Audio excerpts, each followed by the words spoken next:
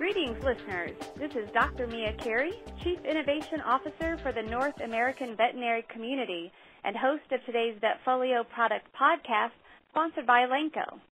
Today we'll discuss Elanco's otitis product, Osurnia. Osurnia is indicated for the treatment of otitis externa in dogs associated with susceptible strains of bacteria, Staphylococcus pseudointermedius, and yeast, Malassezia pachydermatous. It contains the combination of the antibiotic florfenicol, the antifungal terbinafine, and the steroid betamethasone acetate. We'll be talking with Dr. Tiffany Tapp, a board-certified veterinary dermatologist and owner of Veterinary Healing Arts in East Greenwich, Rhode Island. Thank you, Dr. Tapp, for joining us today. Welcome. Thank you, Dr. Carey. It's a pleasure to be here. Well, we are very excited to spend some time with you, and there's a lot of ground to cover, so we're going to just jump right in if that works for you. Yes. Excellent. So if you would, share with us some features that you like about Osurnia. I like that it's 2 doses applied a week apart for each affected ear.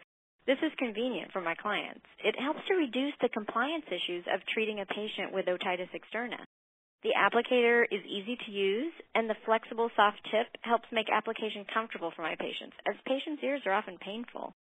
Each dose is the same size and pre-measured, so it helps to ensure the patients all get treated adequately. I like that the gel formulation coats the surface of the ear canal with just a gentle massage of the ear. The active ingredients remain at high levels for weeks. Interesting. Dr. Tapp, you spoke about 2 doses. Do you typically apply both doses in the office or send home the second dose with the client? The label states that Osurnia should be applied in the clinic. In most cases, I do apply both doses in the clinic so I can assess the patient before the second application. Occasionally, we're allowing them to do the second dose at home.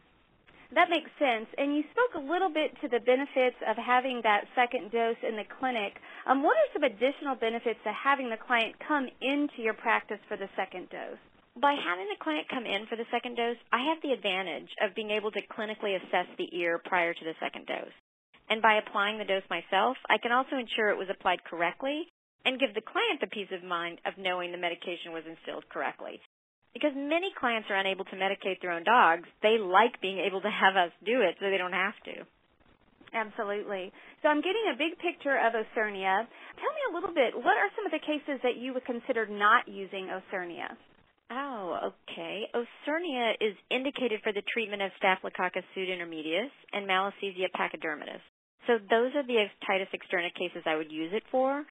I wouldn't use it in a very severe chronic otitis, as those cases often require a much more intense therapy, which might also include oral medications or even a sedated or anesthetized ear flush.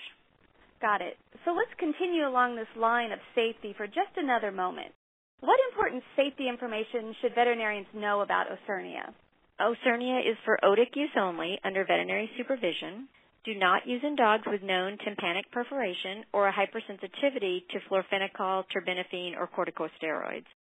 Adverse reactions that were observed during the clinical trials included vomiting, increased liver enzymes, and transient loss of hearing.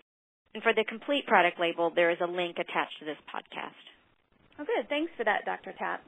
So let's take a step back and talk about disease management in general for otitis. What is your basic workup for an otitis case? Well, I start by getting a good history. History taking is so important in figuring out the why of otitis. I then do a thorough physical exam as well as an otic examination, and I always include a cytological exam of the ears so I know what type of infection I'm dealing with. Otitis cases have different layers, and it's important not only to assess the secondary infection type, but also to figure out what the primary, perpetuating, and predisposing factors might exist in any given patient. Wow, so that's a lot of great information there in terms of working up otitis. If you could narrow it down into your single piece of best advice that you would offer a general practitioner to make them more successful in treating their canine otitis cases, what would that be? Cytology. I would encourage them to get adept at reading ear cytology, because by learning to read cytology slides and assess the type and the severity of infection, then they are better equipped to know what's their best choice for treating that particular patient. And clients like to see it too, because they like to see the results of their hard work. And if cytology can show them that the medication is working, the client is more motivated to follow up with treatment. I would also encourage them to look for the why of otitis. Rarely do we see just a primary otitis. Otitis can come about for primary reasons, so hypersensitivity disorders, parasitic diseases, foreign bodies. So just like using the correct antibacterial for the case is important, so is figuring out if the dog is food allergic, atopic, or has some other underlying reason for his infection. Great information. So we've looked a little bit about otitis in general. We've discussed Osurnia from the practitioner viewpoint. What's the experience like for the dogs and for their owners with Osurnia? As I mentioned before, I like the soft, flexible applicator because it helps to minimize the discomfort of application. This is an important consideration for painful infected ears. Also, I like that the formula is an alcohol-free gel. We tell clients to not clean the ear at home for 45 days. Clients appreciate knowing their dog is being adequately treated and they don't have to do anything at home. This also gives me the time I need to work on figuring out why the dog has otitis and not have to worry about the infection itself while we move on with, say, a food trial or a workup for atopic dermatitis. Now, I want to go back just a couple sentences there. You said that Osurnia requires a second dose at day 7. Let's talk about those expectations at day 7. What do you typically observe in the ears at day 7, and how would you treat and follow up at that point? Well, this can vary from case to case, but in most cases there's minimal debris in the horizontal canal, and some debris might be caught at the outer canal opening or the tragal folds. The normal movement of debris in an ear is to move it up and out towards the ear opening. So in most patients, the ears are also noticeably less inflamed and the patients are more comfortable. So if clinically it appears to be working, then we will apply the second dose. Got it. I'm interested in your perspective as a veterinary dermatologist. How may what you are seeing in your practice differ from what referring vets may see? Well, Osurnia is useful for my allergic patients who are having a flare with the presence of a secondary yeast or bacterial otitis. And typically, those are the patients that a general practitioner is going to see more often. So I see the opportunity for using Osurnia to be even greater in a GP setting. I'm often adjusting my allergy treatment when my cases flare with otitis. So the infection might just be an indicator for me to do a better job with maintenance. Maybe the client had stopped cleaning the ears, or they'd stretched the patient's allergy shot interval out too far. Otitis can often be recurrent, so our goal is to treat the current infection and then make adjustments to help prevent or minimize recurrences. Excellent. Well, what about rechecks, Dr. Tapp? When do you recommend the client return for that recheck appointment? Well, we try to do at least a mini recheck at day 7 so we can apply the second dose of Osurnia. Otherwise, I like to see the patient at 21 days so we can see how things are progressing and, again, work on the why of the otitis. Right. So the why of the otitis obviously is critical. And, what most of us have seen and are aware of when thinking of otitis is that, despite proper care, many dogs will continue to have a recurring ear infection. In your experience, Dr. Tapp, what percentages are due to underlying disease that has not yet been addressed? Well, I feel that over 90% of otitis cases are due to an underlying issue, with allergy, hypersensitivity, food, atopy being the most common trigger.